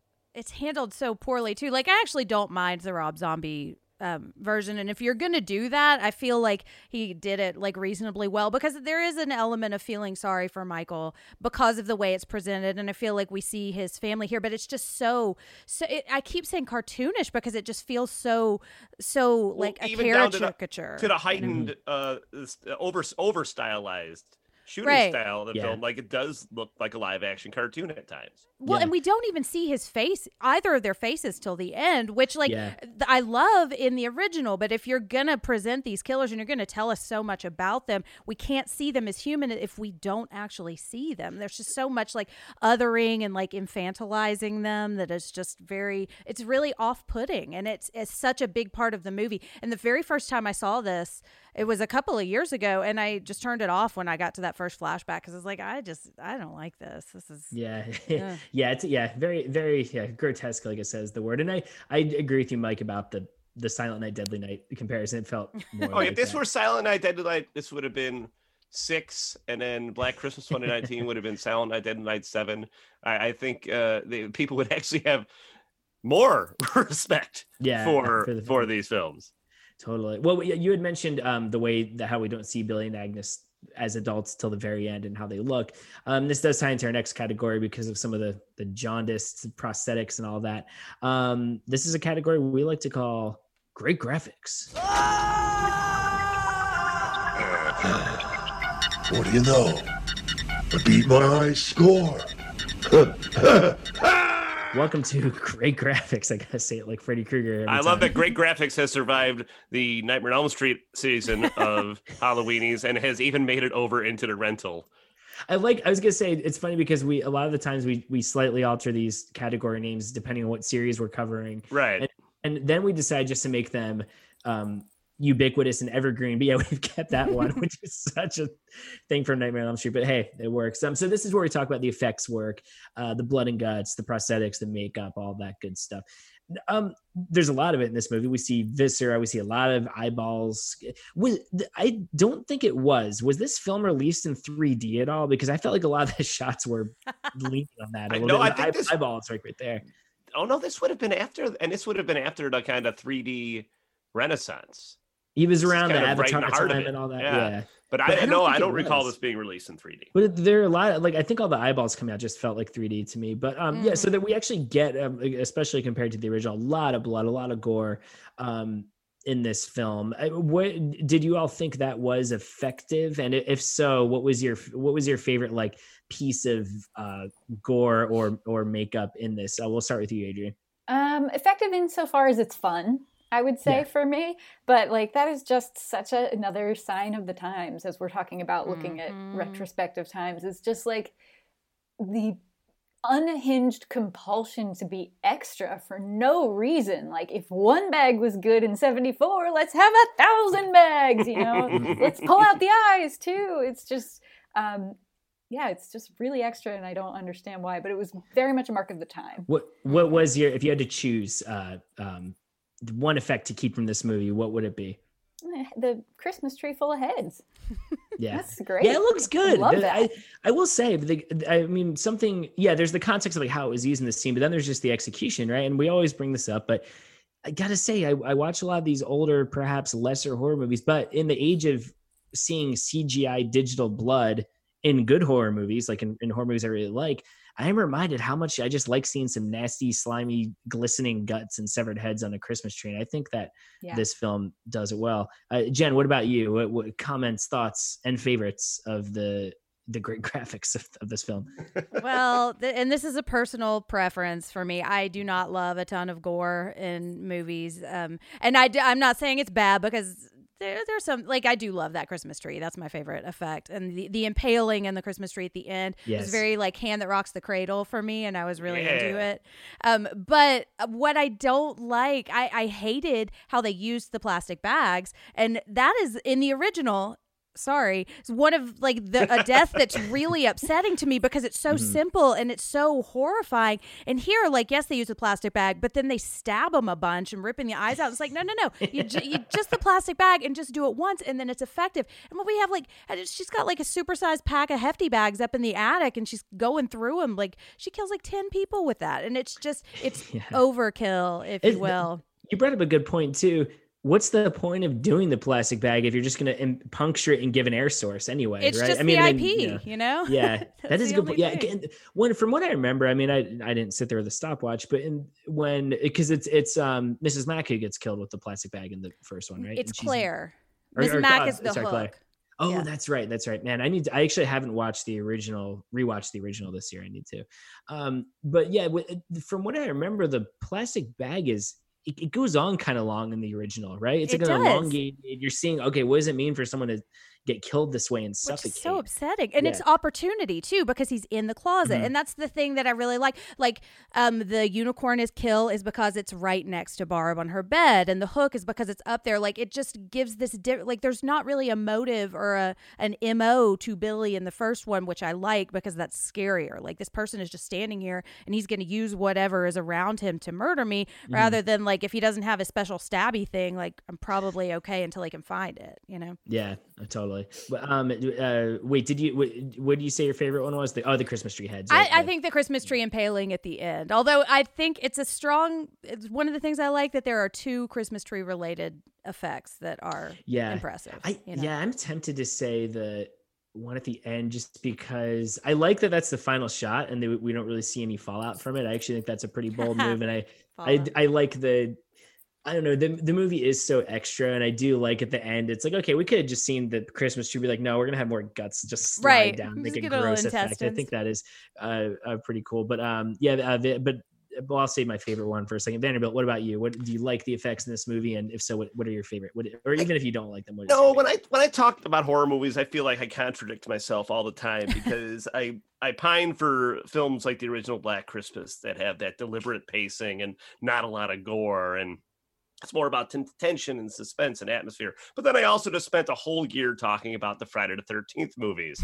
And I feel like you like a lot of hot trashy. I do. I love trash. I love trash. But like, I do feel like, and one of the things I didn't like about this era of filmmaking was the postmodern slasher, which came from the Scream fallout. And I do love the first Scream. It's just like everything that came afterward, and a little bit kind of everything that came after Friday the 13th. You know, I like it, but it's hard to call it good. But, you know, when you have a memorable death is worth talking to people about. And a lot of the gore is over the top in this one, and I do sort of appreciate that. To Jen's point, like, I don't think gore is bad. I just don't always think it's necessary. But I prefer it when it's a little bit more original, or a little bit more like something like Screaming Mad George would do, where there's more imagination to it. 2 best deaths in the movie, though, are the Christmas tree, as you guys mentioned, when he slides down at the end, and just ending on that, because even the hospital scene is too much of an epilogue. Like, it probably should have just ended in the house. And that's something I appreciate about older films, that there's no epilogue. It usually, the killer dies, like all the great Hammer movies, the credits roll. And there's something I love about that, and I wish we'd bring that. We don't talk enough about how we should bring that back. Well, yeah. And they could have done the Christmas tree death in the house too. There was a Christmas tree there. The whole hospital segment seems like, why is this movie already feels long at 80 minutes? Why is it not over yet? Well, and also too, the way they just leave I know sort of a trademark of any horror movie is the the house blows up with the killer in it. We like Halloween 2. We're gonna trust that they're dead. But in this one, the explosion, the fire, whatever, it's such a non-start. It feels so anticlimactic. They don't do anything to really show the killers are they don't do any for a movie that has that many red herrings. They really don't do a lot to show that the killers probably perished in the house. And so when they get to the hospital, you're like, they're both going to be there still. And I do like the way they come out of the ceiling with it, but it feels a little unearned. The best death is Trachtenberg getting it with the ice skate. Yeah. Oh, that one's good too. And it's got a real nice, like, you see the blood, basically the face gets cut off and hit the mirror or hit the window, and then you see all the the grue and gore of her faceless head. Because having watched it twice this month, that was the only one that I remembered going into the second watch.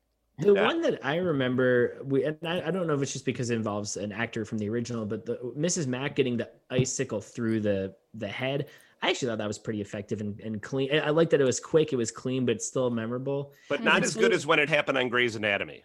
Yeah. Oh, did that happen on Grey's Anatomy? The only Grey's Anatomy episode I've seen, I think it was one of the earliest ones. I didn't even see the whole thing. I just saw the end where someone has a bomb inside them, and Friday Night Lights, Kyle Chandler. Yeah. Who's like my wife's like crush, like hardcore. He takes a bomb out of the person, and he's walking out the corridor with it, and they're playing that song. It's like, just breathe. And then it blows up, which I thought was a pretty yeah. That was the post Super Bowl episode, I think. I think that's why I saw it, because we were probably watching the Super Bowl from where. I mean, I don't know. I have no opinions on that show, but I did like that sequence. I was watching football. Yeah, I watched football later with him with Friday Night Lights. Love that show. Oh yeah, yeah, that's great. All right, so I think that's I think that was a great discussion about great graphics. And we're going to go. Now this is a creative name. If we're going with DVD titles, we're going to next to a category we like to call scene selection. Have you heard about this videotape that kills you when you watch it? What kind of tape? A tape. A regular tape. People run it, I don't know. We start to play it, and it's like somebody's nightmare. Welcome to scene selection. I think our quickest category, no matter what movie we're talking about, literally we just do a round robin and we say our favorite scene. I'm just going to kick it off because we've talked a lot about it already. I've got to go with that gingerbread cookie scene. I don't like the placement of it. I don't like that it comes after a bunch of other hillbilly origin crap. If we just had that scene in the movie and that's all we knew about Billy and Agnes, I think that the bludgeoning with the rolling pin gives Dolores Claiborne a run for its money. I think the idea of using those little cheap metal cutouts that I used for cookies growing up to make someone's flesh into cookies, I think is really effective.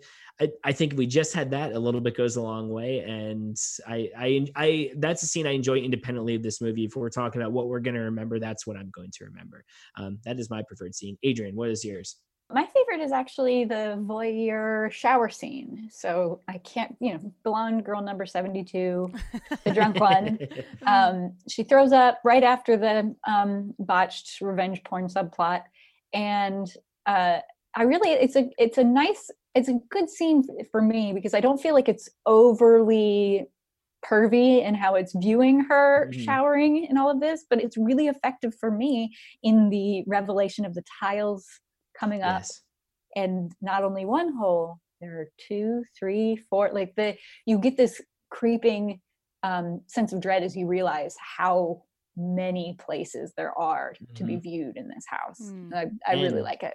There were probably 2 people viewing her, Billy and Agnes, because there are 2 killers in this movie. I actually, it's funny because we've seen a lot of the peeping Tom peeking in on someone getting undressed, showered, as far back as Psycho. But I feel like it's usually done vertically through the wall. We see that too in this movie poster, the thumbtack coming out. This is one of the only ones where I feel like it's coming from below. And yeah, that actually was pretty surprising to me. And chipped tile always freaks me out because I'm always afraid someone's going to cut themselves on it anyway. So yeah, totally. That scene. Vanderbilt, what is your favorite scene of this film? I was thinking about this right now and I'm still having a hard time, but I think the opening of the film where you get that shot of the house, I love aesthetics. And I really think, at least in the opening, they capture that sense of Christmas really well with that jazzy Christmas tune playing. And I'm blanking on which one it was. Well, I think it sets a tone for a movie that you don't really get because it kind of opens up as like, okay, if the first Black Christmas is this ultra terrifying, like get on your skin kind of thriller, we're going to give you something a little more wild and fun. And I think it tries that, but it doesn't. Jen, what about you? Favorite scene in a movie that is full of favorite scenes? Oh yeah, man. I had a naughty and nice column going, and the naughty column is very much longer. I really liked the car death scene, and it was very less is more, which I appreciate. And like, I just have this obsession with snow too, and I love the snow that is in this movie. It's very effective and very like Christmassy to me. And I love that we don't see it.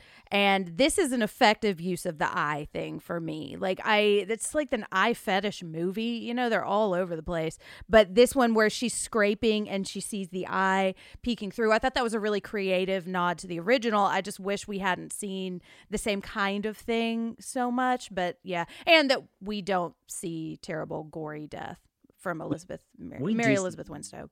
I don't know. I know, man, it kills me.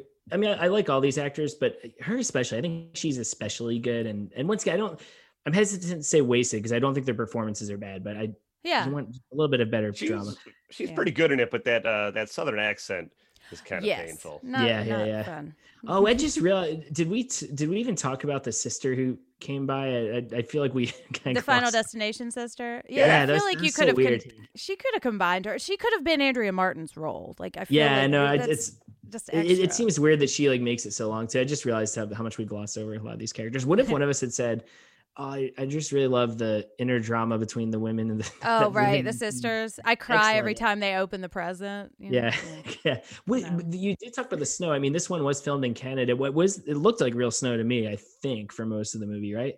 I could be wrong. No, it was some effect that was really sticky and got in everybody's hair. Really? Oh, was it really? Yeah. I do appreciate good snow. Oh wait, was it what? Sorry. No. Go ahead. No, you're fine. Dehydrated potato flakes. Oh, they use that a lot. What did they use? There's a famous movie where they use that. It's a Wonderful Life. I can't remember.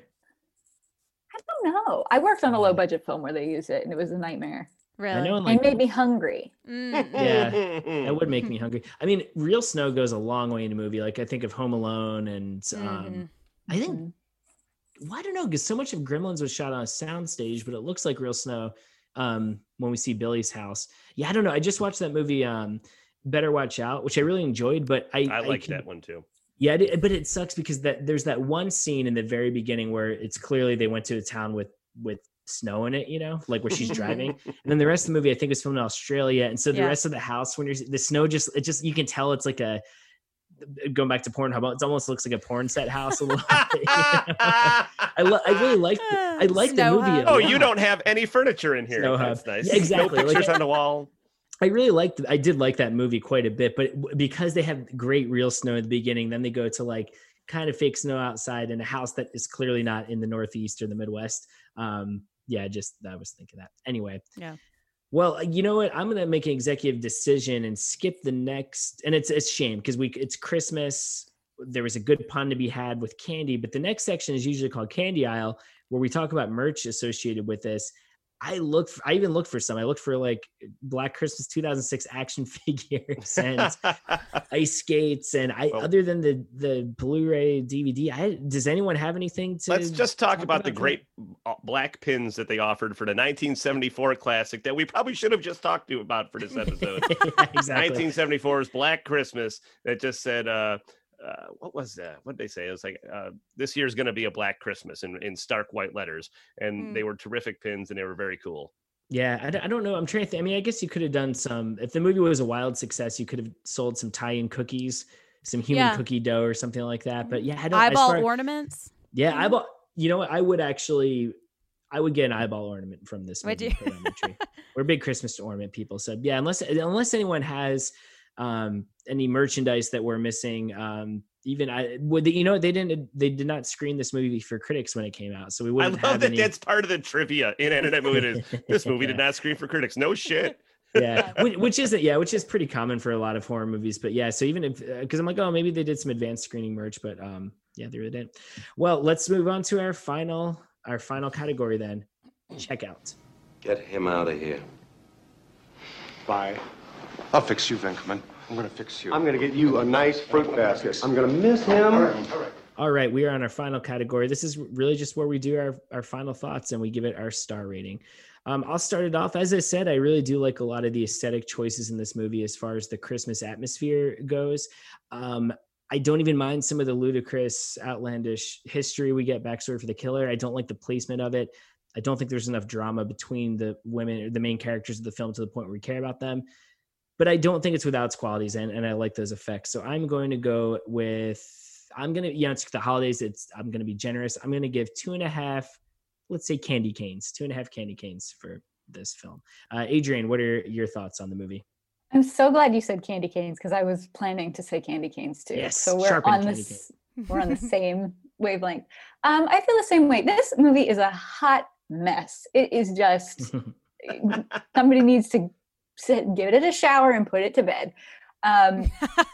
So that's what it is, right? But I still enjoy it for some reason. I don't know why. I wouldn't necessarily seek it out to watch just any old day, but it definitely holds a place in my holiday horror loving heart. So I will give it 2 candy canes and 1 bloody box cutter from Silent Night, Deadly Night. Excellent rating. Jen, what about you? I was not a fan of this. There's this I was trying to figure out where to put this, but there's like a Clue vibe to it where everything is so sinister, but it's like it's Clue, but they don't realize it's supposed to be funny. And so it's not. And it just is so, it feels very tonally disjointed to me. I'm fine with remakes and make it different if you want to. I'm not one of those people that says, oh, it's different, but the changes they made reversed what I loved about the original. And that's really hard for me to get over. There's just so much of this movie that I don't want to watch. And that said, the snow and the Christmas is great. So like I like the vibe, the Christmassy vibe. So I'm going to give it a 0.5 star for that. So 1.5 candy canes is my rating. All right. So we're probably like a 2 candy cane average right now. Then. Yeah. What's the Vanderbilt? Bring us home. What's the final candy cane count going to be? Looking back at the behind-the-scenes drama on this and wondering, well, what did writer-director Glenn Morgan bring to it? What did Harvey Weinstein bring to it is kind of fascinating. If it's Monday morning quarterbacking or if Morgan just didn't have any clue what to do because he was such a fan of the original film. In fact, Bob Clark was on the set for a lot of this film. And he passed away just after seeing that. Draw your own conclusions from that, I suppose. And but Bob Clark got killed in like a drunk driver killed him or something. Did he? I think he did. No, yeah, it was a lot considerably more tragic. But this movie's just, I see why maybe somebody who would have seen this at 10 years old might have been in something special, but it's so overcrowded with characters and it's so far removed from the original film, but still holding on to parts of it that it never gets to be truly original. Like maybe if it didn't have the Black Christmas moniker, this could have been something special if they had cut the cast in half, as I said earlier. If they had a better script, I just don't know what it's trying to do or say aside from just get a Black Christmas movie out in 2006. And like I said, I'm confounded by what Morgan was going to be. And he said that if this movie was a failure, it would end his directing career. And so far it has. He has not gone back to it. He's continued writing. But I don't think this is a strong script that shows off what he can do. I'm just never going to watch it again. It's 100% forgettable. I'll give it 2 antlers. Right. I think you didn't even go with the candy canes. That shows how bad. I think it's very generous then. Over 2 rusted out, burnt out antlers on somebody's fucking wall in somebody's rec room. A 2 count with whatever holiday object you want. That is 2006's Black Christmas. Before we go, something we always do, especially with our guests, is plugs. I'll just do the same old. You can find me, DW Caffrey, on Instagram and Twitter, and my ASMR channel, Slay ASMR. I also was recently on an episode of Psychoanalysis talking about Gremlins, which was great fun. Adrian, where can we find you, and are you working on anything you would like to people to know about? You can find me on Twitter, mostly at Adrian_edits. I write things at places, and for some reason people allow me to do that. So if you want to enjoy me saying weird things, probably about Pornhub, in the middle of podcasts, you can find me there. Jen, what about you? Well, you can find me on Psychoanalysis and the Losers Club, and our reigning episode right now is Dan's Gremlins episode. Woo! And that was really fun. We are also It was really fun. We're also about to drop on Christmas Day an episode on the original Black Christmas with Joe Lipsett from Horror Queers. So that was a lot of fun too. We talked a lot about feminism in that episode, as I want to do. And then in January, we are going to be starting depression as our theme for that month, and we're going to kick it off with The Babadook. So we've already recorded it, and it was a good episode, I think, not to toot our own horn. So check us out. You can find me at Jim Ferratu and Psycho A-Pod. Toot. Babadook. That's the one you got to start. Exactly. Vanderbilt, where can we find you? What do you want to plug? You can find me at Twitter, back on my bullshit, at Mike Vanderbilt. I'm programming movies at the Rock Island Public House Drive-In, the bar that I attend bar at. We installed a drive-in to stay in business during COVID, and I've been put in charge of the programming, and we've got some cool stuff coming up. This episode is dropping on Christmas, so if you listen to this, you can come down. We're doing a Catherine Bigelow tribute weekend. We're screening Near Dark, which you can also find on a Halloweenies episode. And then we're doing that on Saturday, and we're doing Point Break on Sunday. And aside from that, you can catch me on Halloweenies in 2021, where and I'm still kind of baffled by this, that everybody on our Instagram has no idea that we're doing the Scream series in 2021. So I don't know if this is a spoiler for anybody, but we're doing the Scream series, as well as Randy's recommendations, where we'll be doing some one-off horror films that are mentioned throughout the series. Excellent. And speaking of 2021, I believe the next episode of Halloweenies you can listen to before all that is the ranking of the Friday the 13th series, which we're wrapping up. And of course, which may or may not be longer than The Irishman. We'll find out. Oh yeah, that's right. We'll have to keep that. We got to keep that joke alive. I'll tell you what, The Irishman's better than Black Christmas. I think we can all say that. Yeah, for sure. I think even Justin. Guaranteed. But the 1974 Black Christmas is better than The Irishman. Yes. I would agree with that too. Also agree. That is a fair take for sure. Carolers, trick-or-treaters, whatever you would like us to call you throughout the year. Thank you for another successful year of Halloweenies. We would be nothing without you. I know that's the cliche thing to say about podcasting, but it is absolutely true. Thank you for signing for our Patreon. Thank you for engaging with us on social media. Thank you for spreading the word.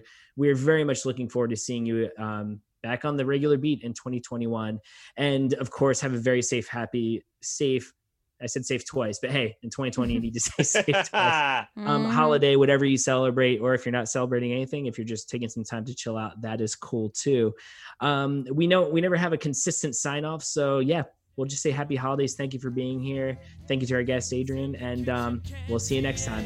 Bye-bye. He's at the front door. He's in the backyard while the laundry dries. Then at home he was behind the hedge. Hands on leaves that were red and brown. Were all just pirouetted on the butcher knife edge. And I saw Michael Myers standing outside my house. So I shut up and tried to sleep.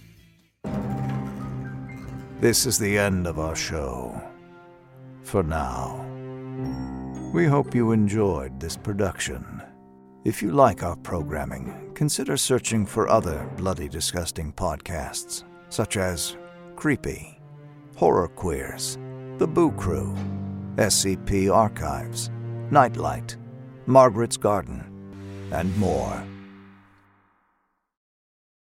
Murder in America is a true crime podcast that covers stories from all 50 states, including stories of mass shootings, serial killers, and lesser-known murders. Do you find yourself doing more research after listening to a true crime show? Well, Courtney and I used to do the same thing, and that's why we created Murder in America. Our podcast dives deep into each case. Our storytelling will make you feel like you're right there within the case with us, watching it all play out, and we do not shy away from the graphic details. If you're a fan of true crime, then listen to Murder in America on Spotify now.